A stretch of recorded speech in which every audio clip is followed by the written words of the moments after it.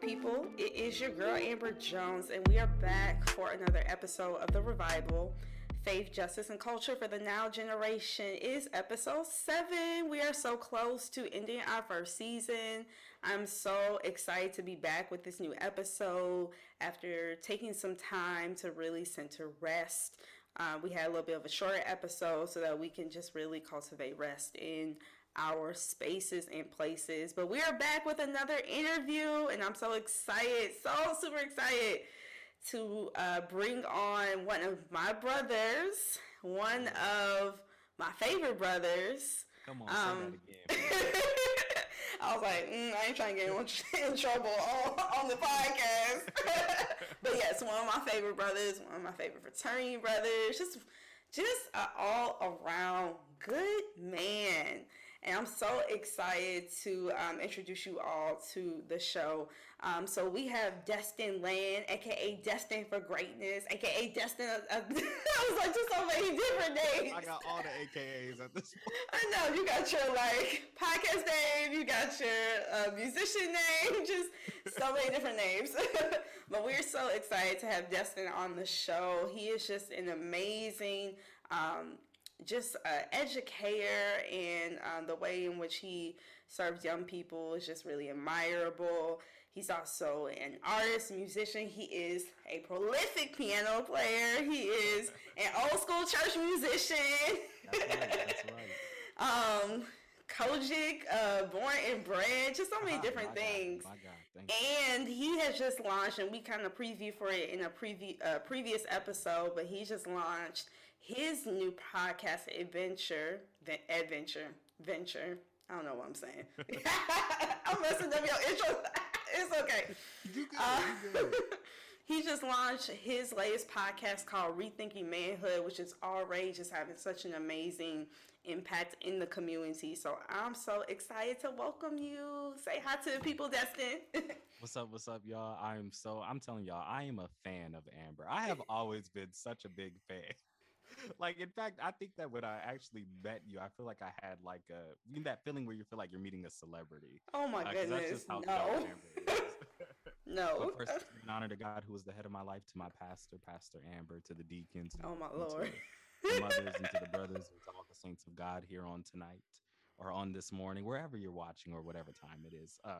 But yeah, my name is Destyn. I'm a higher ed professional. I work in student affairs. I really just love listening to people and learning their stories and figuring out ways that I can just kind of help support them throughout their journey. I've been in student affairs for like the past 3 years. I love it. It is the students that keep me there. You take away the students, I'm out. Period. That is the only reason why I do the work. Outside of that, as Amber said, I'm a creative. I just really love to create things, whether that's music, whether that's content.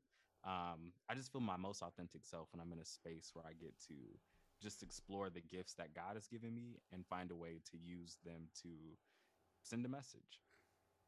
That's awesome. And I really like that you talked about how you're a creator. I feel like with this venture, with the revival and putting this project together and that process, this is one of the first times that I've really been stepping to a place of creating and being a creator. And it is a very invigorating experience. It's very refreshing, especially just the idea of you don't have to put yourself in a box. You're not thinking about how to create something so that you want people to resonate, but most importantly, you want to stay true to what you're creating. And I think the more that I'm going through this process and really trying to be in alignment with God and how He wants this to show up in the world, but also just really being true to what I know this should be.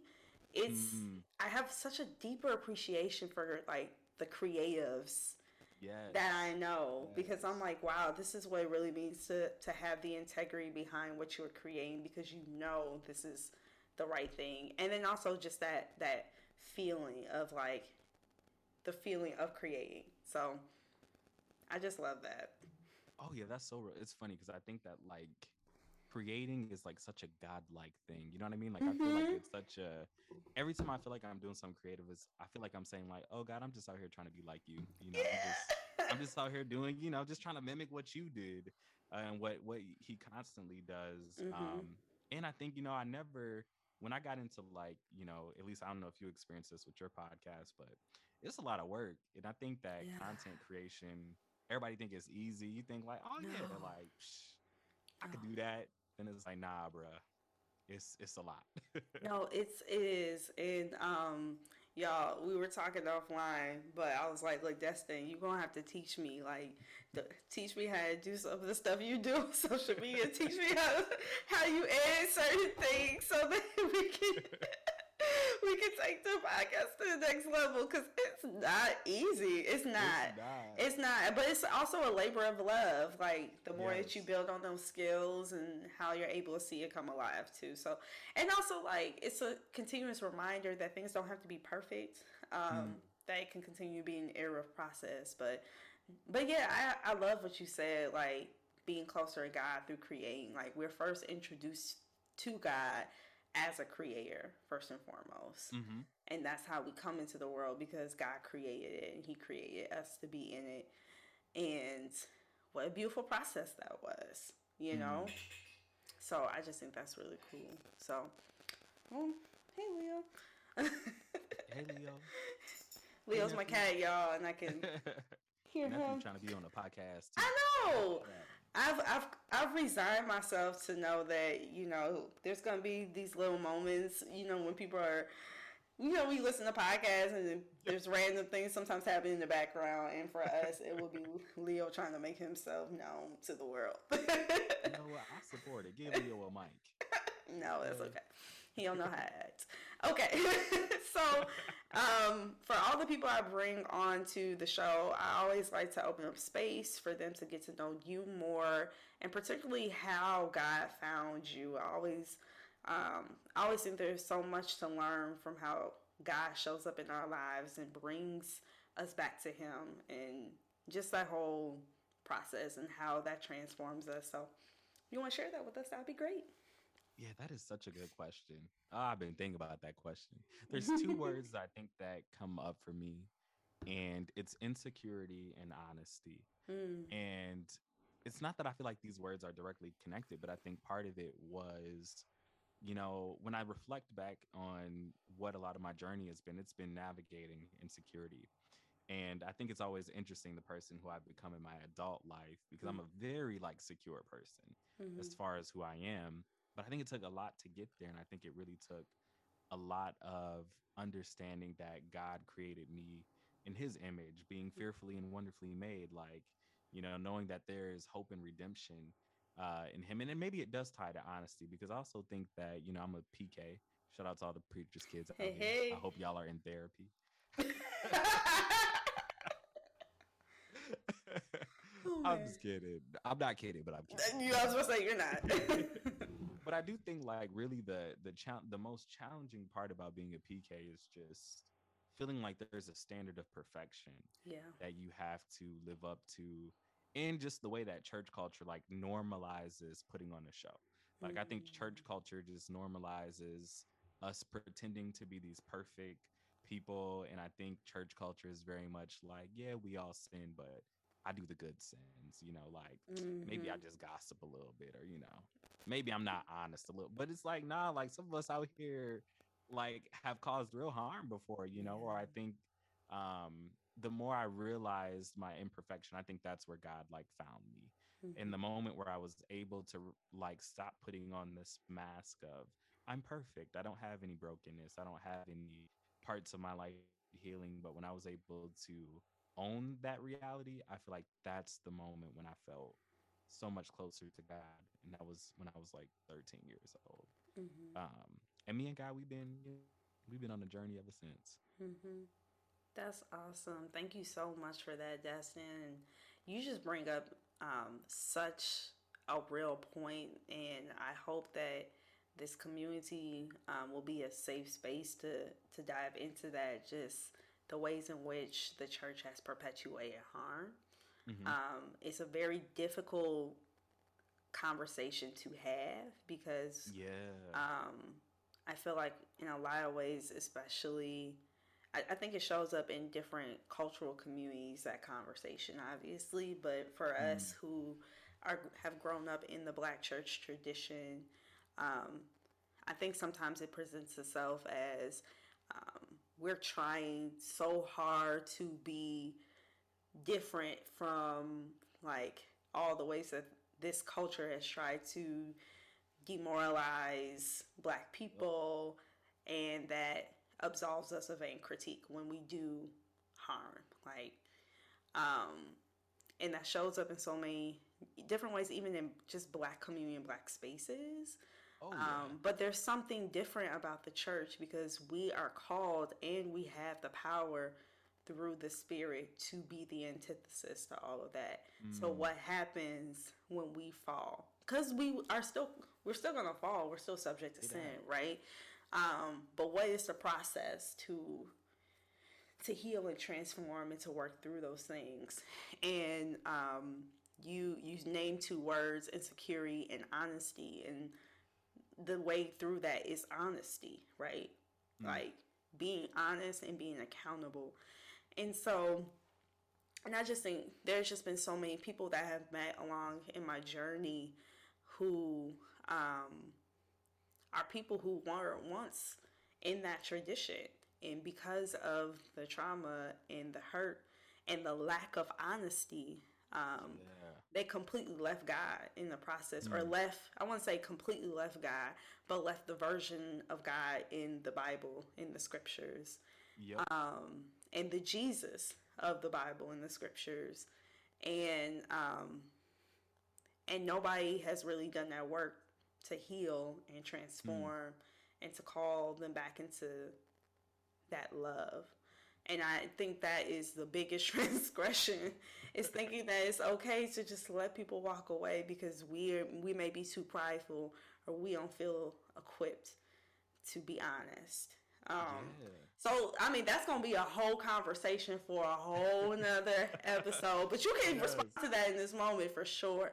It's just that's just something that has burned my heart. And even in conversations I've had with people leading up to creating this space, is one of the key things that I'm like, we need to heal. We need to embrace accountability. We need to embrace healing and transformation because so many people's souls and lives are dependent on us stepping out of ourselves.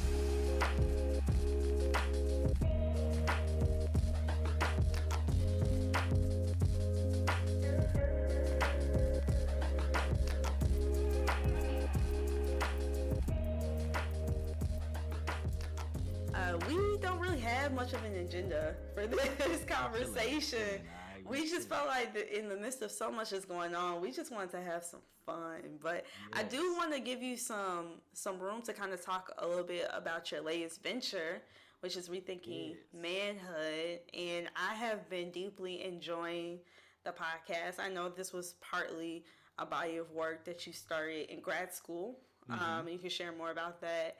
Um, but the podcast so far, and even what you're doing on your Instagram at Rethinking Manhood, and just some of the ways in which you are shifting the narrative about this, and especially how that can be a benefit to the Black men and also Black women in our lives. I just have been really enjoying the journey. So just want to open up the floor for you to share Yes. more Yes. about Rethinking Manhood. Oh my gosh. Rethinking manhood, I think, has been like my life journey. And the reason Mm, why I say that is it started when I was in undergrad. And initially, I was going to school to be a teacher. I always felt really passionate about youth. And I think I grew up, or at least what I felt growing up, is I always felt like I didn't see Black men do anything. mm, And I think I felt limited. And I wanted to go to college solely because I felt like that was the space where I looked at people who graduated from a high school who didn't go. And then I think I saw a path and I was like, I don't know my path, but I know that ain't it. mm-hmm, And I've always been trying to figure out like what's going on with men in our community. Like it's always been a question that I didn't even know how to ask, but I've always known that there's something going on with men in our community, something that like doesn't click, where like there's certain internal issues, and of course like we know the systemic factors, and I'm not trying to like downplay those factors at all, but I was like, I feel like there's something internal that like I don't know what's going on. And in that undergrad class, I started asking a lot of questions about Black masculinity and what that means. And I think in grad school, I started coming to this conclusion that, and this is a big conclusion, and I don't mean this for real, but I do mean it. I think if we were to look at every issue that impacts like men, patriarchal masculinity is, even if it's not the exact cause of it, it either plays a role in it, it either like makes that issue so much worse. And I really do believe that like patriarchal masculinity is like probably one of the most, I think it's like a killer of men. It's a killer of love. It's a killer of a lot of things. So I guess I see this podcast and this work as being so important because I know how harmful one, just patriarchy is to everyone, like not of course to women, to men, to everyone, to children, to youth. Like patriarchal masculinity is harmful. And I don't know, I just kind of felt called in a weird way to start talking about it because I always think about, okay, so this is going to be corny, but it's real though. I think my biggest dream in life is to be a father.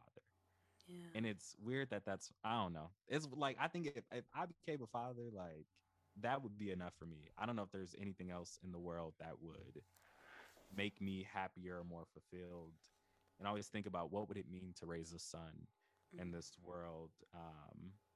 And yeah, yeah, I think every conversation I would have with men in my life, I would just notice more and more of like, something's a little off, something a little wrong here, especially like on social media when you see the way that men respond to certain things, the things that men say around each other. And I just knew that there needed to be a space where we learn to kind of unpack these things and really start asking questions and rethinking what does it really mean to be a man, you know. So that's how it kind of came into fruition. Mhm. Yo, that's dope. Okay. Okay. So, so with the podcast so far, I know that you've released a few episodes. Yes. And I know one of them was kind of like a portion of a conversation you had with several men in your life, several peers. I know some of them. Yep. Shout Yep. outs to y'all. Y'all are great. And I also, I really am grateful, like just as a sidebar, when I think about just like good men that I know, I'm like, Destyn is definitely one of them. I just even remember, different conversations we've had, like on trips, or when we're Yep. like, debating like insecure and all those things. But what I love is like how you show up in those spaces and you are able to provide a balance that does not absolve men of the Mhm. accountability that needs to be on them for their actions, but also just like continuing to treat them as human. And I think, particularly for black men, that is a huge struggle that I see in the discourse. Like, accountability for black Yeah. men is almost like an attack. And I Yep. don't understand why. Like, You know, it's kind of weird because I've always, something about me too is I think that I've always been a little bit disconnected from mm-hmm, like manhood in the way that we've known it traditionally. mm-hmm, So because of that, I've been privileged to have so many relationships with women, like platonic, just so many, like having my closest friends have always been women. And I think that has shaped me so much. Like I think that I am the person that I am because of those relationships. But I think the more I started to connect with men, I was like, the funny part is that a lot of men don't really they genuinely don't know that certain things are wrong and problematic. And you would think that it's common sense, right? You would think it's common sense that to give you an example, dang, I don't know if I want to give bad examples. I'm trying to figure out what examples can I give that ain't gonna put nobody on blast. Um, Basically, I think that for the longest, men have been socialized. What we see as traditional masculinity, Right. men have been socialized into this for so long. So to hold them accountable, it's like strange for them because it's like, wait a Mm-hmm. minute, this goes against everything that I was taught. No, that's very true. And I mean, it does come from multiple sides, but I've even felt like in some conversations that I've had with black men, and we talk about accountability, it'll then get turned back onto black women in some type of way. Like, well, if, like, I'll just take this example from I was at an event, like an elections related event last fall, and got in this conversation with some men I don't know, and we were talking about, the violence, or the things that are happening in our community as it relates to younger black men, and Hmm. what does accountability look like real accountability that will actually heal. And there was just so much deflection back into their mothers, right? How Mm. their mothers um, are not doing the right things, or their mothers are shielding them from accountability or being permissive in their negative actions. And I'm not saying that that is not part of the equation, but it's like, why is that your first response?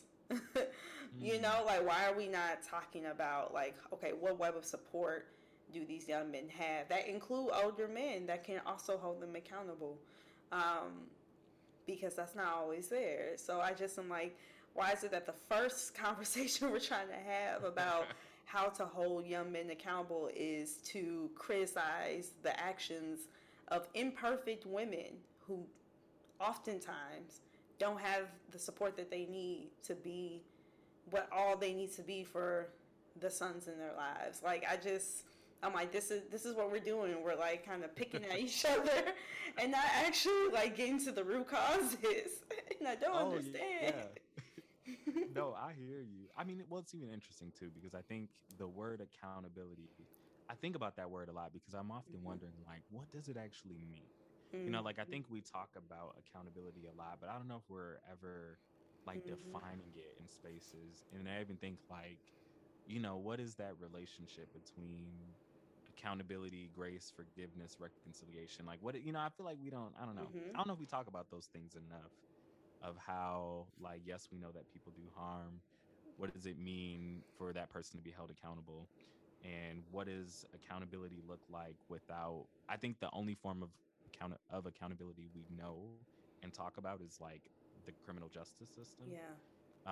So I'm always thinking like, what is accountability beyond that, or like outside of that? What does it look Mm-hmm. like for a person to be reintegrated into a community after doing harm?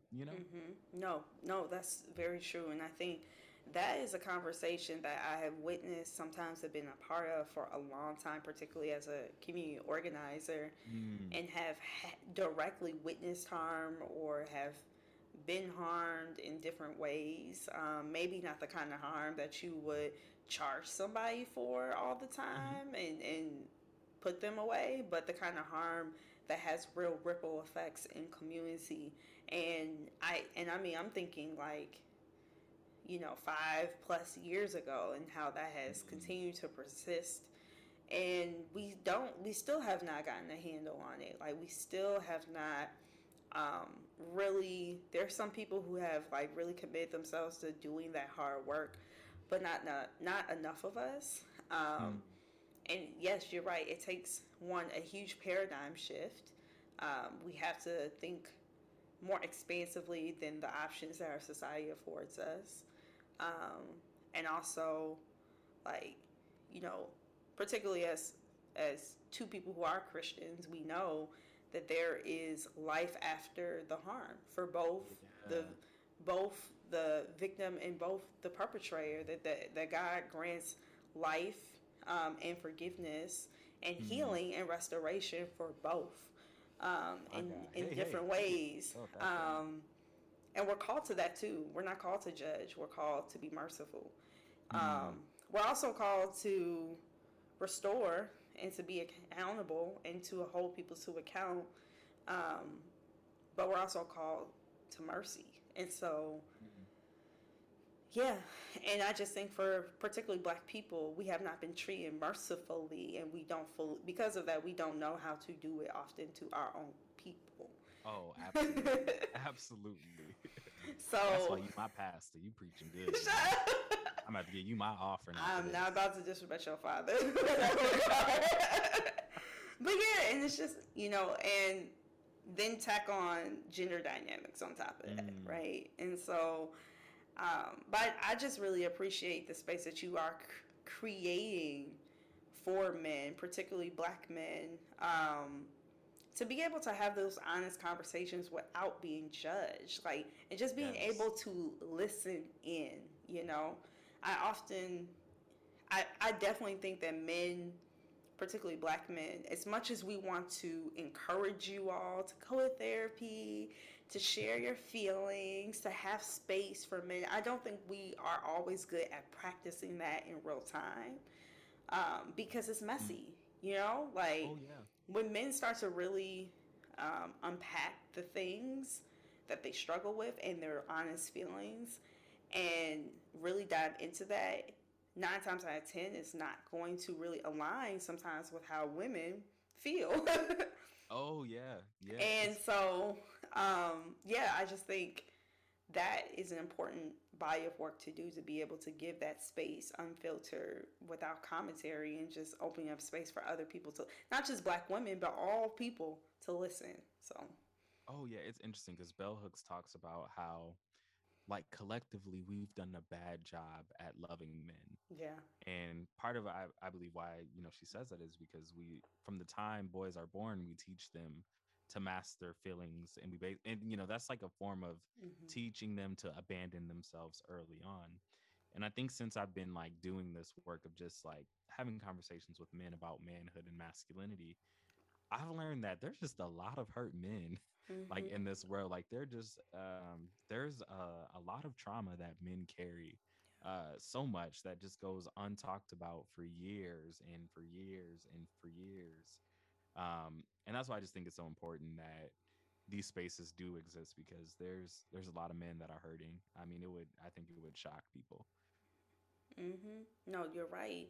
And because of what you're saying, the way that patriarchy impacts the way men view themselves and how they identify as masculine, when you have all of that suppressed trauma, it Hmm. actually shows up in very dangerous ways. Like, suppressed trauma in men often shows up as violence, and that's Yeah. not it's not always physical violence, though that is Hmm. very prevalent in our society. It's also emotional violence, verbal violence, Yeah. emotion. You know what I'm saying? Like manipulation, Yeah. um, gaslighting, or um, emotional detachment.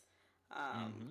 There's just so many different ways that shows up in men that often we don't see as violent as well, but we have to Yeah. actually take the time to really like process and unpack that, all just the ways that harm continues to be perpetuated. We've got Mm. tons of men out here, for example, that are completely emotionally disconnected, but they will um, sleep around and have 1,000 partners at once, and then Lord have mercy. act like Heal it's, them, oh Lord. no, but just real, like, and and Yeah. and then try to act like it's not a problem, though the women in their lives are like pulling their hair out because of the hurt. That's violence. That's emotional violence. Oh yeah.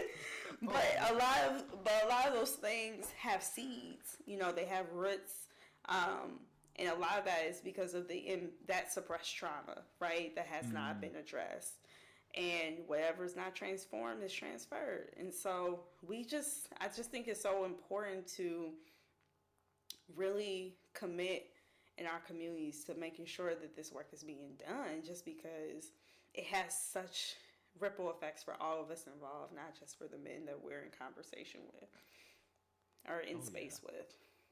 A funny, well, it's not funny, but a wild part about this work is I didn't realize this, but there's like a lot of, I mean, I should have known this, but there's a lot of accounts and people who are like doing very counter work of like trying to defend this like traditional Mm. version of masculinity. Kevin And there's so Samuels. many it's so scary. I'd be like, dang, who hurt you? Like, but there's so many accounts of like, no, we actually need to defend this because it's like men are so afraid of confronting themselves, Mhm. confronting their hurt, confronting their feelings, that they feel the need, and it comes out through, well, now I need to defend this toughness. I need to defend that men are tough, that Mm. men are this alpha male type of thing. No shade to the men of Alpha Phi Alpha. I wasn't talking about y'all. All right, moving on. I couldn't resist. I couldn't resist. Oh, Destyn. Okay. I lost my train I of know you did, trying to be paid. thought. Oh yeah. Overall, just like I've been shocked and slightly fascinated with how many accounts are all about like alpha malehood and Hmm. trying to like maintain this very traditional, stereotypical definition of manhood. Hmm. Yeah, and they have all those jokes of like, y'all need to stop giving these men podcast platforms. So I'm like, but that's that we could keep them all more of him. But I think also part of it too is our complicity. Our Mm, complicity in these structures of patriarchal masculinity, and women have to be called to account for that. Like, you true. know, I've definitely been in relationships in my past where, looking back at it, I did not give enough space Mm, for the men or that particular man in my life to have that space for emotional vulnerability without being judged, without being shamed. mm, There's so many conversations about, whether or not you are okay with a man crying, or what happens when a man is struggling with like depression and all these things that may signal some type of weakness in a man. And why does that make us so incredibly uncomfortable to experience that in real time? Like, men are not dynamic beings themselves that mm. have a spectrum of emotions and struggles. And I do think part of that is that we have to realize how we ourselves as a whole have internalized patriarchy, Oh um, yeah. and have become complicit in it. I mean, like, look, there's some things I'm like, yep, I don't want to take out the trash. Like, real minor things, you know what I'm saying? Like, or, yep, I do want to feel protected. Like, I do want to feel a sense of protection. We're going to talk about protection I was about later to say, on. let's go there because I We got gonna go some thoughts there on in a second, y'all. Just for context, we are recording this the day after Oscar, so we will get to that in a second. that. But yeah, there's definitely things that I'm like, when it comes to how we traditionally define masculinity or manhood, I ascribe to, but it cannot come at the loss, or it cannot come wrapped into keeping men in a box at the same time. If Yes. I want to be emotionally expansive, or if I want to be seen as a woman that's not held into this box of like sexist notions of womanhood, right?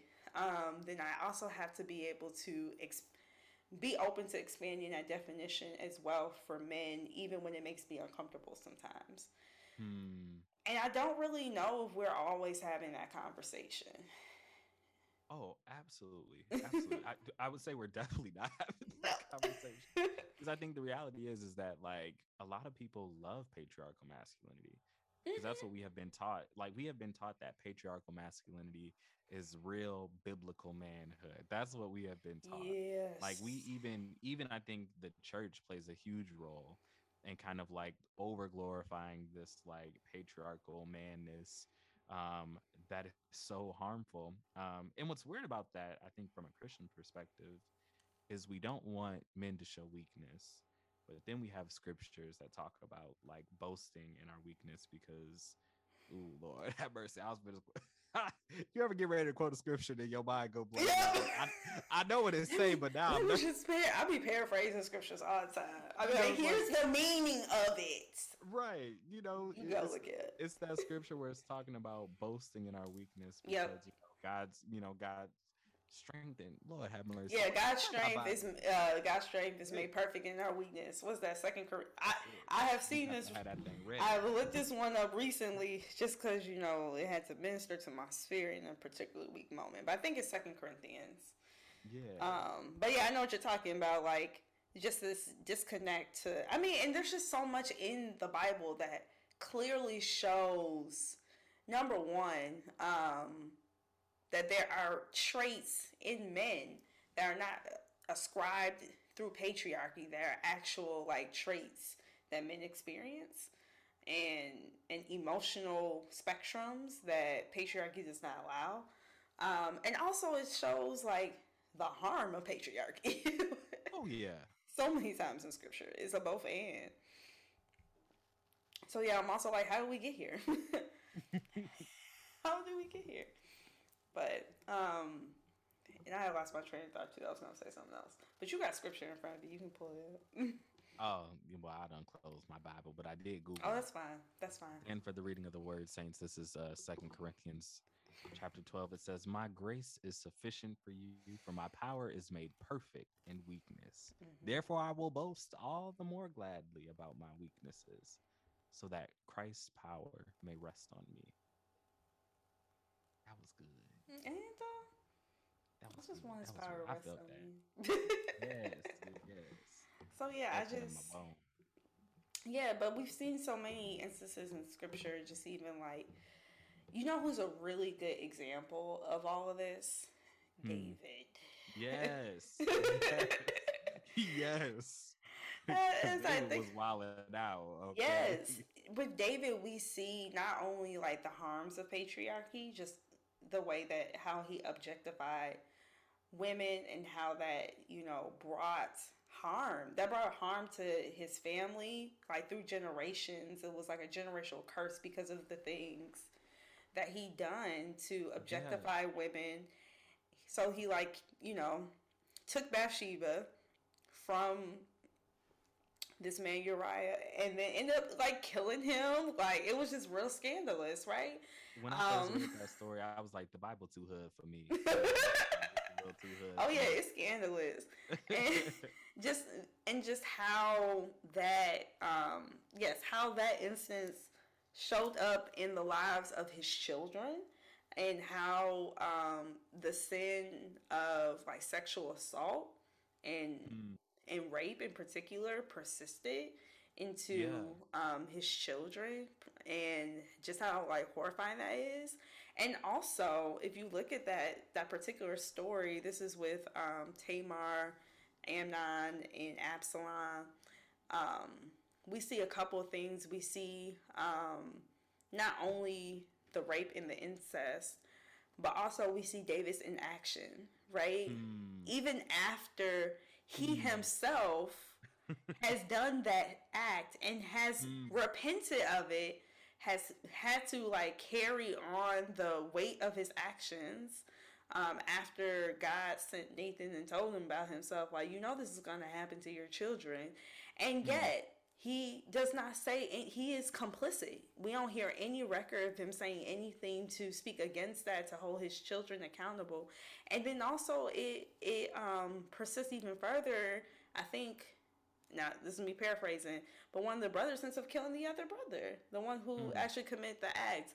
And so it's just so much trauma, and that generational trauma continues to persist through generations, because you as a father in particular, you as a leader, you were a king, and you as a man fell in such a treacherous way, particularly in the way that you showed up as a man, and how that has shown up in future generations. And I think that is just a huge cautionary tale that we do not talk enough about in the scriptures. It's right there. It's in the scriptures. Right it's clear. It's clear as day. But I think this is the thing that you're talking about, Destyn. Just like because of the way we are situated in culture when it comes to masculinity, with the church, particularly in the United States, there's just certain things we ignore in scripture. Okay. There's certain things we ignore. I'm like, yo, it's right there. How didn't you read that?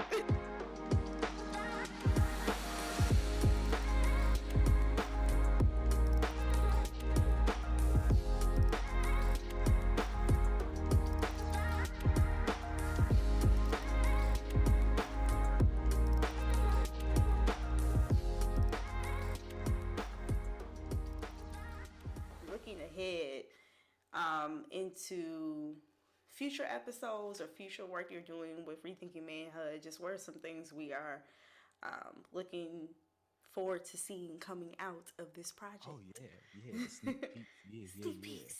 So right now, if folks have been listening to the podcast, it's very focused on black masculinity right now. Mm-hmm. But I think part of where it's going in the next few episodes we have coming after this week is like really looking at masculinity from other cultures. So there's an episode where we talk a lot about Asian manhood, and we talk about like what it means to be an Asian American man in America.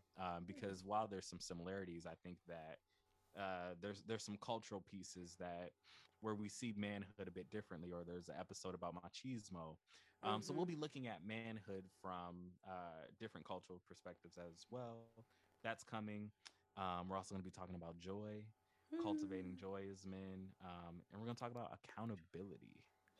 Accountability. That's coming. That's coming. Yes. Okay, that's awesome. I'm really excited for that. I'm really excited for how you're expanding the conversation to other communities of color and how they approach manhood, how they struggle with patriarchal masculinity. I think that's going to be super informative. And often, it's not; those aren't conversations that are being elevated. So, really excited Mm-hmm. for that. Yeah. Okay. All right, y'all, to the tea because we said we was gonna talk about Okay, because I it. got the tea ready. You said it wasn't my tea ready. I'm almost running out of tea. Yeah, he got his mug sipping on that tea, or maybe it's coffee. Oh, in another life, Destyn is like a real coffee connoisseur. Check. Oh, for real. I drink coffee black, okay? Because Black Lives Matter. You can't tell me you love black people and then you put the white cream in your coffee Oh to my make it taste gosh. good. It's All right, anti-blackness. you are so funny. All right, y'all. So it's things are always so funny, and now I get it as someone who does podcasts, and you start. You know how you listen to like your stream of podcasts, and Yep. you are just hoping that like, all right, yo, this bad thing just happened. Are they gonna get to it before their next podcast recording so they can talk about it? I feel like that all the time, like specifically if I'm listening to like the read, like how they gonna talk about it? But so for context, everyone. So the Oscars came on last Saturday of March, and I definitely slept through most of the award show. However, there were some moments that got a little spicy. A little Um, spice. One of those moments was Chris Rock was doing a monologue of several jokes and proceeded to make some jokes about Jada Pinkett Smith and her hair. If people don't know, she's been struggling with alopecia and she just went bald over the last several years.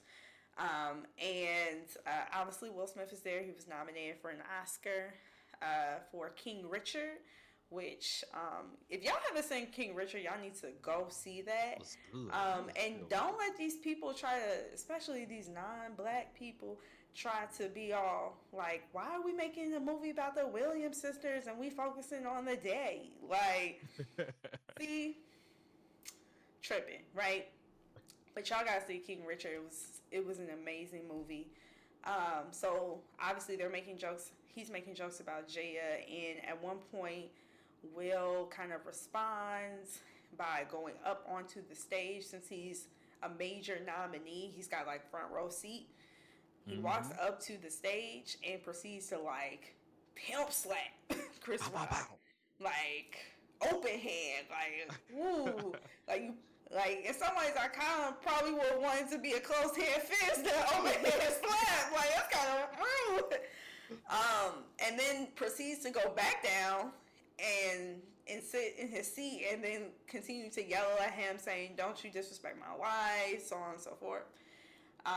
So that was a moment, and it was on TV, and nobody really did anything about that. Moving on, Mm. he actually wins the Best Actor Oscar for King Richard, and then he goes a passionate, kind of emotional, tear-filled speech talking about protecting the people he loves, and how King Richard, particularly the father, taught him how to protect the people he loves, whether it was his co-star Anjanae Ellis, whether it was the the two young women that play Venus and Serena, whether it's his family to protect the people he loves and just struggling through that. He also said something that Denzel has said to him backstage that I think actually you better be careful because at your highest moment, that's when the devil comes to attack you. Hmm. And also made an apology to the nominees and to the Academy. So I think we're kind of up to speed with all the key things there. Um, it was funny because I had fallen asleep. I didn't even see the slap. I just woke up and saw him win the Oscar, and I was like, "Yes, Will, you got protected me!" And then everybody was like, "Wait, hold on, this is questionable." So I had to go down back and figure out what happened. And I was like, "Oh, I get it." But I just was like, there's so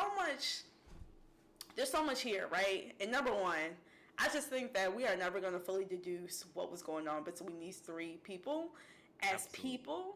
And so I'm going to try personally my best to not really comment directly about what Will was thinking or what Jay was thinking or what Chris was thinking.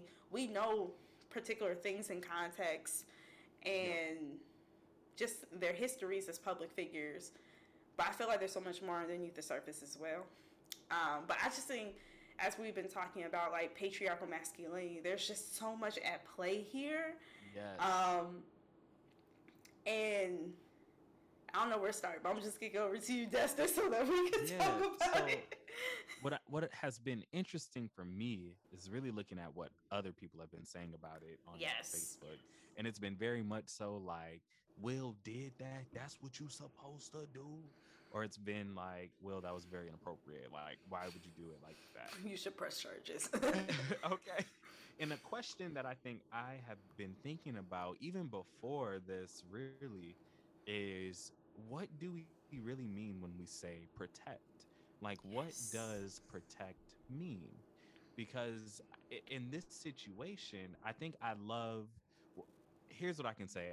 I appreciate the energy behind what Will did in the sense of, I think that absolutely you should not let a person disrespect, your spouse. You shouldn't let a person ever be in a mic talking bad about black women and not intervene in some way. Yes. So I appreciate that. However, I think the way in which he did it, um, to me, that just felt like patriarchal masculinity.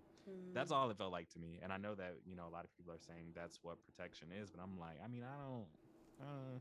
To me, what's also interesting is thinking about. I've read Will Smith's book, mm-hmm. and I don't know if you've had a chance to read his book, but No. in his book, he talks a lot about battling this perception of, because Will was mocked a lot about not being a tough guy. Mm. Because when he was in hip hop, this was a time where gangster Mm-hmm. rap is getting big, and like Will Smith was making kind of like I went to the store one day to meet a girl named Brox. That's the type of Yeah. music he was making. He wasn't talking about hitting nobody, shooting nobody, nothing like that. And he talks a lot about his insecurity with that, and then I think to see the way he responded, it just felt like, okay, this is like, to me, what the message that it sent is, this is how men solve problems in a patriarchal culture. We Mm-hmm. respond with violence. Mm-hmm. Where Mm-hmm. I think there are plenty of other things that, I mean, he could have equally went up there, grabbed the mic, or said, "Hey, I want you to stop right now." You know what I mean? But Mm-hmm. instead, he punched him and walked away. Mm-hmm. And I think we're applauding that as manhood. We're applauding that as protecting. Mm-hmm. And I'm like, okay, so let's say Will Smith is not Will Smith. And let's say that another person do this, you are going to jail. Like, in fact, had it probably been anyone up there that was not Chris Rock, charges would have been pressed. Will Mm-hmm. Smith going to jail. Mm-hmm. Like, more that comes with that. So I think we have to be Yeah. careful in how I mean, I think duality is real, right? Like, I think Mm-hmm. there's ways we can acknowledge the Yeah. act of standing up, for his wife, and standing up for Jada, standing up for black women, but also acknowledge that the way in which he did it, especially as a 50-year-old man, I don't know if that was using wisdom. Um, Mm-hmm. and to me, it felt childish. I'm like, these are some Mm-hmm. real old men Yeah.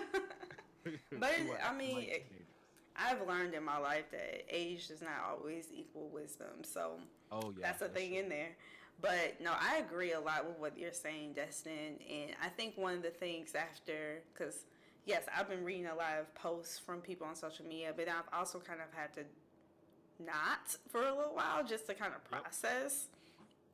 And I think as a woman, particularly as a black woman, I know how it feels to deeply feel unprotected.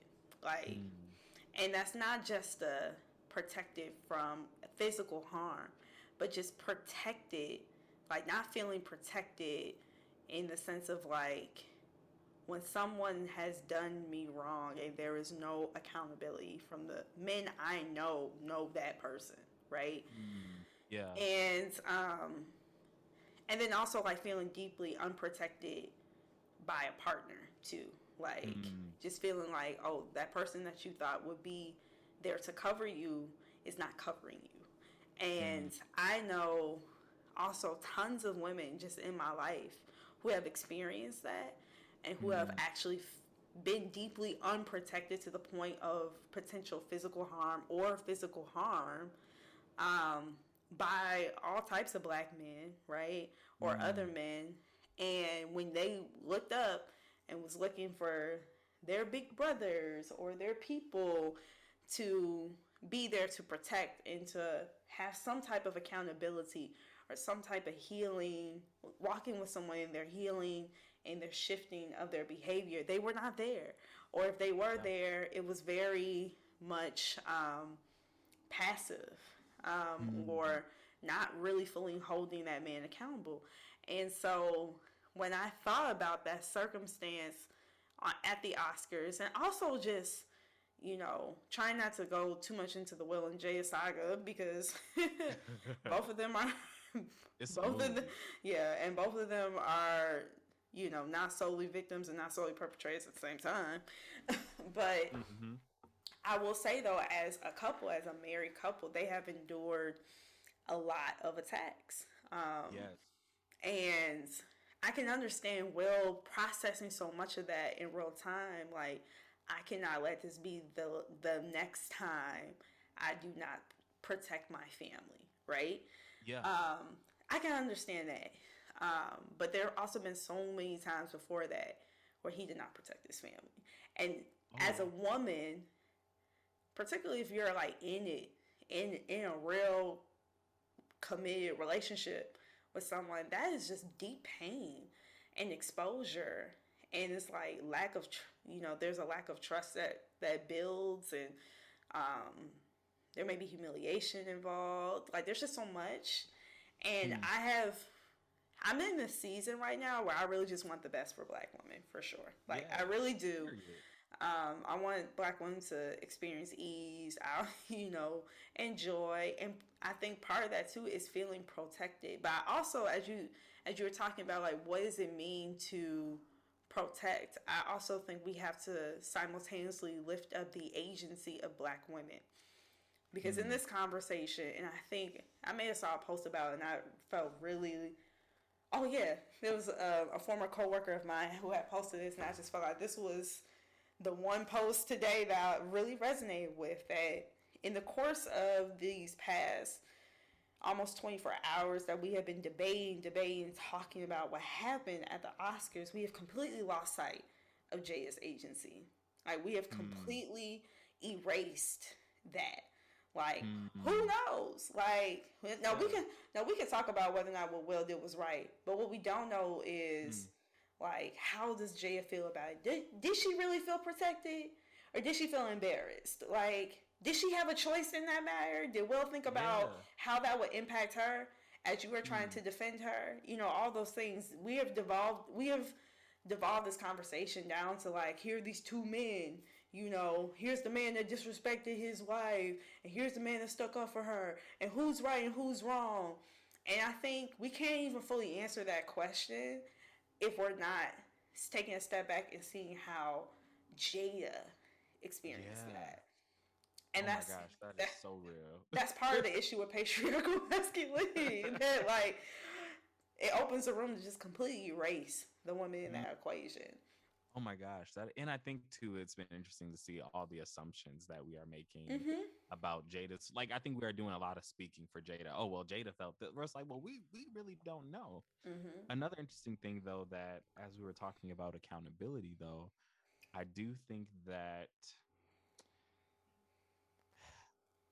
Will's response, and I know, like, I'm not trying to center Will in this again, but I think Will's response was the easy way out because it's easy. It's easy to just punch a man Hmm. who says something that pisses you off. Mhm. What's harder is to have a conversation and to actually have the dialogue of like why what someone is saying is probably, like I think Mhm. that it in some ways I almost feel like it's a cop out, right? It's easier to punch you, say a few cuss words at you rather than like really hold you accountable by Mhm. having the conversation, having the dialogue. And I Mhm. think that's what I wanted to see happen. You know what I mean? Because I also Mhm. think that part of this is about conflict. I think it's about how men's approach to conflict. Mhm. And men's approach to conflict typically is we either gonna fight or we not gonna talk about it. And it's Mhm. often it's like if you ain't gonna Mhm. punch me, don't say nothing. Mhm. So No, I I think that's agree. powerful. And there's so much to say and talk about. Like a lot of people have been discussing how, you know, Chris Rock has done a documentary about black hair, has done a documentary that really looked at also black women and black men's relationship to their hair. So why is he making that the butt of his jokes? Also, just the space of the modern day comedian and Yeah. just where's the line, right? And I Yeah. think that is becoming increasingly harder to determine in a world or in a culture where we're becoming much more aggressive in our standards of public conduct and discourse and conversation Hmm. around different identities. For better or for worse, that's up to you all to decide. But Yeah. the same jokes that comedians are making in 2022, nobody would have even cared about, you know, 10, 20 years ago. And now they're under a level of scrutiny and ridicule. So it's just the standards keep changing, kind of where's the line, it keeps moving. And we have to like navigate that in real time. And we're not always consistent in that. Oh yeah. Well, and I would add to that too. I would push back a little bit on that, and I would say that I think we haven't cared about the people who would complain about comedy. So I think of Mm-hmm. like I was watching the Bernie Mac comedy thing like probably I don't know a few years ago. And I was like, dang, this is the most like homophobic thing I have Oh, yeah. ever, you know. And I'm like, I think that of course, like there definitely had to be like so much impact from that, but I think that like we silenced like, or I think there's such a silencing of Black LGBT plus men Mm-hmm. um that we didn't care how they felt about it, and it was more so you know don't be sensitive, words shouldn't hurt Mm-hmm. you. So it is a tough line with comedy, and honestly I don't it's hard for me to like comedy now because Mm-hmm. I'm like, dang, I don't know, it just always seems to go a little bit too far. Right. No, and I think that's true. And kind of what I'm saying with like the lines keep shifting is because like the accountability is becoming like stronger over time. Yeah. Right. You know what I'm Yep. saying? Like accountability is becoming stronger, and it's also becoming the more that people organize in these spaces of public discourse, the more that is becoming socially, but also politically, also like financially Yeah. unacceptable. It's really that financial piece. Oh yeah. Well, And yeah. well, I'm not trying to, play respectability politics or anything like that, but there also was something that hurt for me about watching this on the Oscars and knowing the type. Mm-hmm. I was like, dang, I just like hate to see us going at it with us like at the Oscars. Like I even Mm-hmm. hate to see that like Chris Rock is making jokes about it. Like Mm-hmm. anytime, and don't get me wrong, yes, it was funny talking about Will and Jada at some point, but I think it's like gotten to a point where I'm even sick of it. And it's like I am so sick of everyone I think making, and it's been that way for so long actually. Mm-hmm. When I think about it, Will Smith and Jada Smith have been like the butt of everyone's jokes for the I longest. mean, yeah. I mean, he basically left his first wife to be with Jada, and so that's kind of carried on like that Yeah. that type of commentary.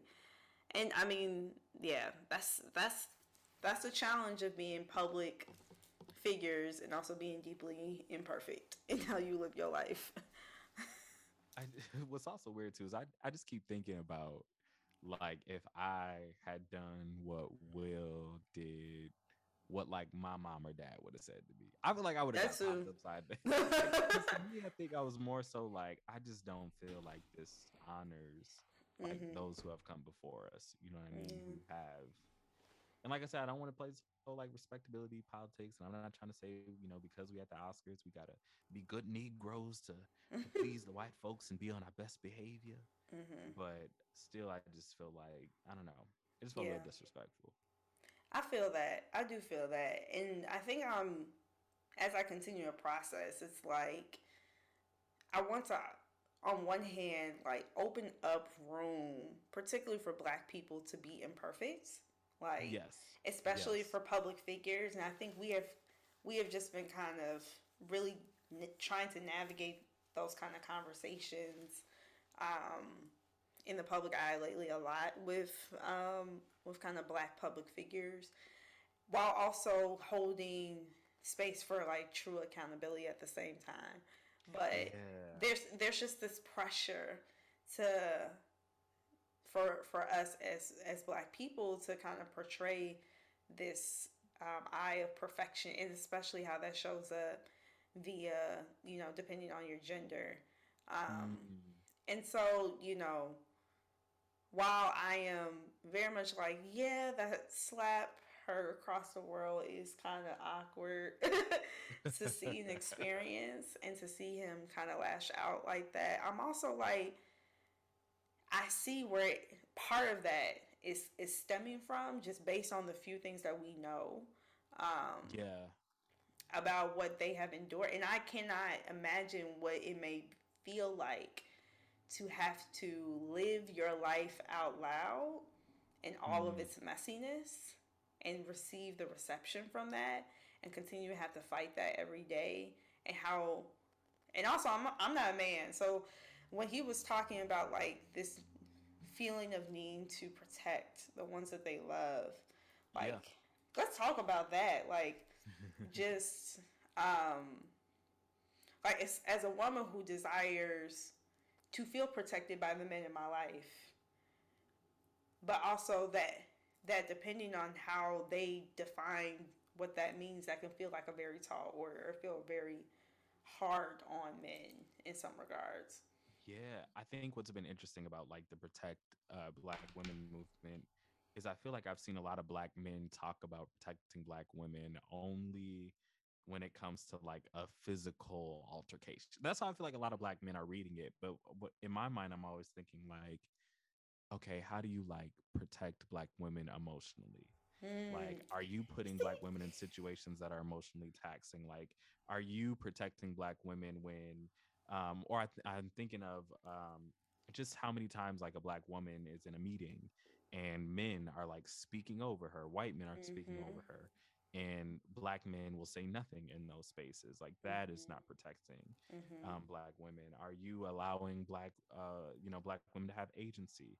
Are so and I don't know. Sometimes I think when black men talk about protect black women, it also often feels like it's like protect black women that are your siblings or Mhm. your uh Partner. close friends or your Mhm. partners, but not necessarily like all black women. It is Yes. like the black women that I have a connection to, you know. No, I love that, Destyn. I think that's been one of the biggest things I have had to struggle with recently, just feeling emotionally unprotected. Hmm. And whether that's feeling directly unprotected emotionally by someone that you thought you could trust, that they will emotionally protect you, or feeling emotionally unprotected by people you thought will hold that person accountable, and there's no accountability. Like, I think Yeah. sometimes that hurts even deeper, than um, physical manifestations of it. And I can see that being a challenge. One of the challenges that Will was trying to navigate. Like, I gotta show that I'm protecting my wife, and I'm going to do it in this very overt, visible way. But underneath But the surface, where's the emotional protection too? oh yeah, and that's why I think we have to add to like this protect black women. Like I think we also have to start saying like protect black women's peace, Yeah. protect black women's joy, protect black women's time. You know what I mean? So I think Mhm. that because in that moment I would, something I'd be curious about. We'd never know, but was he protecting Jada's peace in that Mhm. moment? Not Mhm. knowing because like you said, we don't really know how she felt about this encounter or if Mhm. she felt like that was the protection that she needed and wanted at that Mhm. time. And that's not up to us to necessarily Mhm. figure out. Right. Exactly. No, that's so good. Like, there's so many different ways to protect Black women, um, and I think because so many women have just felt so deeply unprotected, that any type of gesture to show protection, like there's a lot of women that's going to lift that up. Oh And yeah. I've seen that, and I actually deeply resonate and to some degrees agree. Like, you know, I would much rather you show that you're trying to protect me versus not do it at all. But also just making sure, because I've had some moments, Destyn, where I have had these thoughts in my mind. I'm just like, so ain't none of y'all just gonna roll up on this dude and two-piece him for me real quick? Like, so we're just not gonna do that. And then I have to, step outside of myself and I'm like, well, that wouldn't have helped. But like, and then you have to really start the process. Like, what did you really need? What did you Hmm. really need? And okay, what I really needed was you to have a conversation, for you to really push, for you to really hold someone accountable. Like that's what. So I think it takes a lot of emotional accountability around, Hmm. across the board. But I feel like in a lot of ways, as a culture, we're just not even ready to have that part of the conversation because Hmm. there's just so much distrust to unpack and lack of feeling protected and covered. But also, just even before that, a lack of understanding about what it means to feel protected and covered, and the Yes. expectations we have on Black men to do that, and how have we readily communicate those expectations if we have, and they have not met those expectations. Where's the accountability, and why is it not there? So Oh yeah. Oh yeah.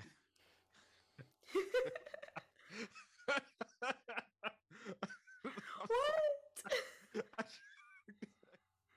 I just thought about something. I guess like when we talk about like the expectation for like black men protecting women like physically, I guess I just had this mm-hmm. thought about my mind of like, okay, what if they get beat up? Then what? Like, right? So like they swing on someone, if they get beat up, now what? Like, do you still feel protected? Oh. If this person attempts to defend you Yep. and they get beat up. No, most people look. The culture will say, "Oh, he's soft. He can't fight for me." But the thing is, there's always going to be someone bigger. There's always going to be someone Yeah, stronger. There's always going to be someone who could beat you up. yeah.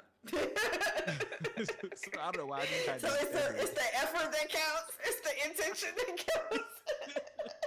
I just Not had that like image in my head of like somebody trying to like just imagine if like Chris Rock would have swung back. yo. I'm glad that didn't That happen. would That have would have been been so ghetto. crazy. That would have been so ghetto. We don't need that. We don't need that. That would have been so crazy. But But yeah, yes, but I am curious though to hear more from you about like, because I think as a black man that is doing the work of trying to unlearn patriarchal masculinity, mm-hmm.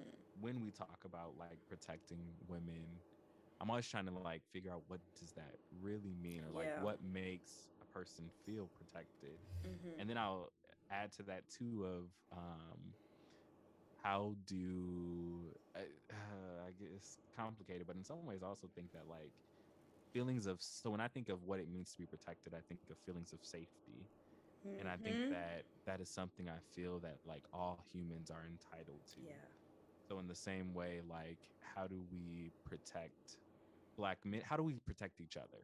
Mm-hmm. I think as a community is a conversation I think that also has to be had too. No, that is a great question, and I think I think within the past year, I have really spent a lot of time trying to process what that means for me. Um, Mm, Largely in like dating and intimate relationships, but yeah. I think it also can cut across to just your friendships and things too. And I Mm, think when I think about protection, particularly in relationship to the men in my life, I think now I'm thinking a lot more about emotional protection. mm, mm, And with that, mean that there's going to be a level of consistency, there's going to be a level of commitment to um, honesty, a commitment to covering, a commitment to, not manipulating emotions or mindsets or mm. things. Um, and then also, like, oh, Lord, Oh sorry. Lord, that mess out of We me. don't want to play. We don't want to play. Sorry, y'all. And then he just walk away like a little G. Like, but yeah, just like this, more so just knowing that if this is in the dating space, if I am opening a space of vulnerability up to you, like to you, um, that you are going to not mishandle that, and vice versa, Mm, and vice versa, right? yeah. Um, but I also think in friendships and things like that, um, really being able to hear and listen to Mm, and be responsive to the women in your life, mm, and be able to integrate that in how you treat any other woman. Really, I think it's really important. Um, so yeah, and I think there's just so many times where I've personally witnessed people share space, have friendships, or have some type of relationship, men to another man. But when it's time to hold space for accountability, they're not present. And that is, I'm not gonna lie, that is very hard for the women in your life that mm, the, just become the collateral damage. mm. Very hard. And I don't think enough men realize how deeply harmful that is for the women that they say they care about in their lives. So I think that's the big, and that I think also is, I also think the word safety comes a lot into that too. When I think about what it means to feel safe, obviously, like, please, is somebody about to roll up on me? Like, please, two pieces for me if you can. But I don't Right. even really think about that as much. It's more the emotional safety. It's more the emotional protection. Like, Mm, and you can have that conversation about how women are, more emotional. I don't think that's true. Both men and women have a spectrum of emotions. say It's just that. women have more room to express them in this culture. Mm, yep.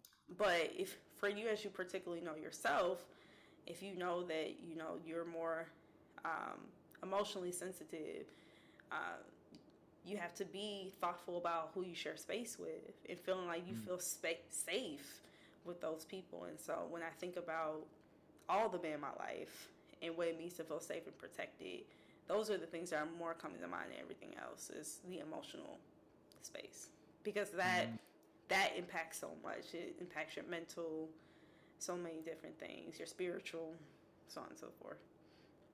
Oh, that makes perfect sense. That makes perfect sense. And I think too that what was I gonna say? I think that sometimes there can be, or I'll say a challenge that I have come across. I think with like holding friends accountable is also feeling like just not knowing. I think that I can have. So I once, sorry, edit that part out because I'm over here scrambling over my words.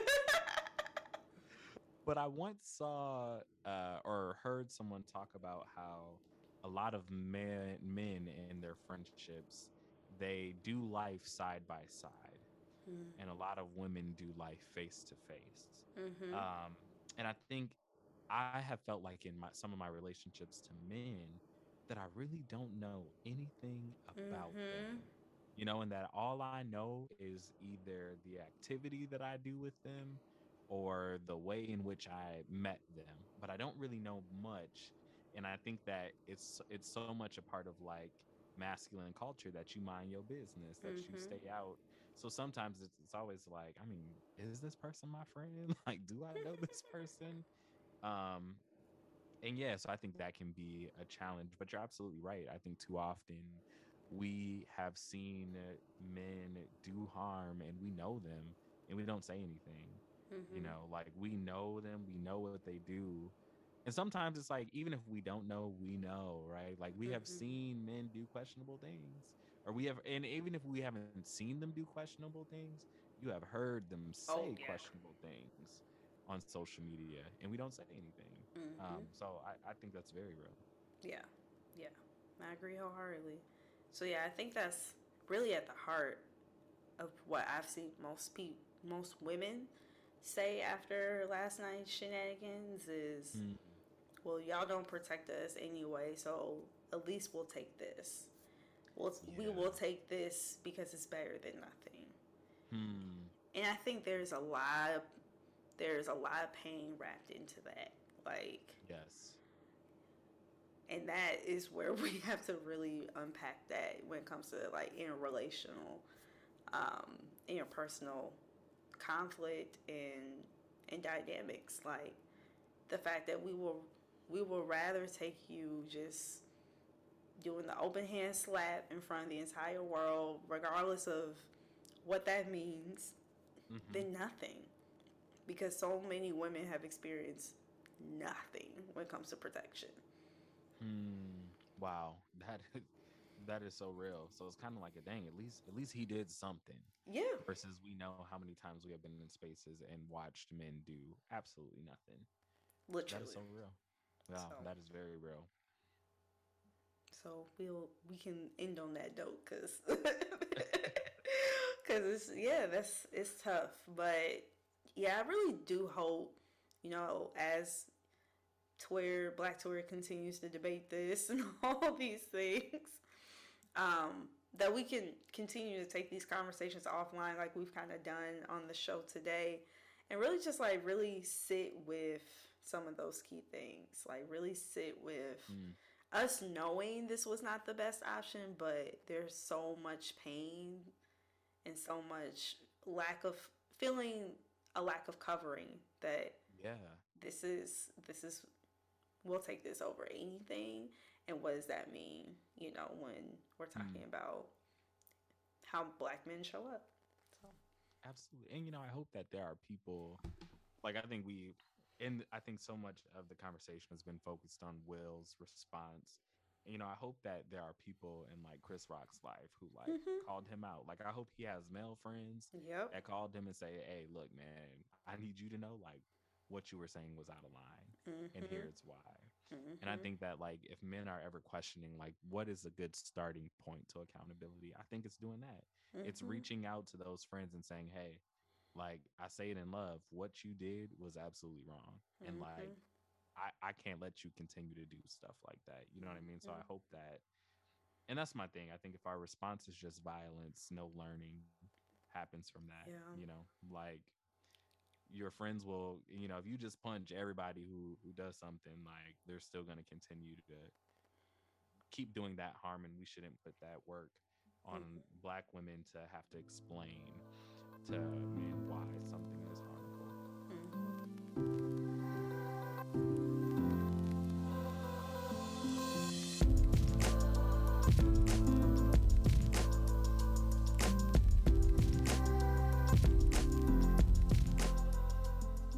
As we wrap up the episode, where can people find you and all of the bodies of work that you have created and put out in the world? Oh yes, praise the Lord. You can find me in the scriptures Oh day and man. night. Uh no, you can find me on Instagram at Destyn for Greatness, Destyn. Um, or on my podcast Instagram, Rethinking Manhood. Or you know what? You can find me over at St. Albans Church of God in Christ at 11 a.m. on Sunday, 678 Aurora Avenue, St. Albans. 55104. Praise the Lord. Oh my goodness. Okay. And then didn't you put out an album too? I did. I always forget that I did that. Yeah, stream. I have a lo-fi kind of piano album. It's called Venture by Destyn Adante. Adante is capital A apostrophe capital Dante. I always laugh because they just had to put an apostrophe up in there. Okay. And I love it. Shouts to I'm here Black for it. parents. Shouts to Black parents. So Okay. yeah, stream that. And yeah, follow the podcast. I'd love to connect. Yes, yes. And I just want to say thank you again, Destin, for coming. And I am really pushing all of y'all to pull up onto Rethinking Manhood. Listen to the podcast. The conversations are great. Destin is just a really good storyteller. He's a really good Thank you. producer. I just feel so calm listening to his episodes. And he's also doing some great like narrative building on Instagram, just sharing some really good content to continue that conversation around rethinking manhood and really dismantling patriarchal masculinity in particular. And he's, as you heard, a Bell Hooks fan, so you know. Oh, I'm a stan. Okay, like bell Okay. hooks. Don't get me started on bell hooks. Okay, so you know he be reading. He be reading. So, well, thank you all for joining us today for this episode of the Revival. We are going to be wrapping up this season soon, but also I really want to encourage you all to follow us on Instagram at the Revival TC Pie. We'll be doing something special for Holy Week. More details to come, but really want to invite you all into a season of renewal. And just hearing from God as we reflect on the life, the death, the burial, and the resurrection of our Savior Jesus Christ. And so I really want you all to stay connected to us on Instagram. We also have a Facebook page at The Revival TC, the space Revival space TC. And so I really want to encourage you all to get connected. Also, we really need some folks to send some ratings and some reviews onto our podcast pages so that we can hear. I really want to hear from you all about how these episodes are landing, where the conversations and topics that are really resonating with you. So please, in your free time, send us a rating on Apple or Spotify or on iHeartRadio, and also leave a comment on some of our episodes and what you are vibing with. And so we just thank you all for pulling up, and we are so excited to invite you all to our last episode on April 18th, y'all. April 18th. That will close season 1, but God's already showing me some fire things for season 2, so get ready. Yes, get ready, get ready, get ready. Get ready. All right, y'all. Signing off. Peace. The views or opinions expressed by this platform are personal and belong solely to the host and its guests, and do not represent those of people, institutions, or organizations that the host may or may not be associated with in professional and personal capacities unless explicitly stated.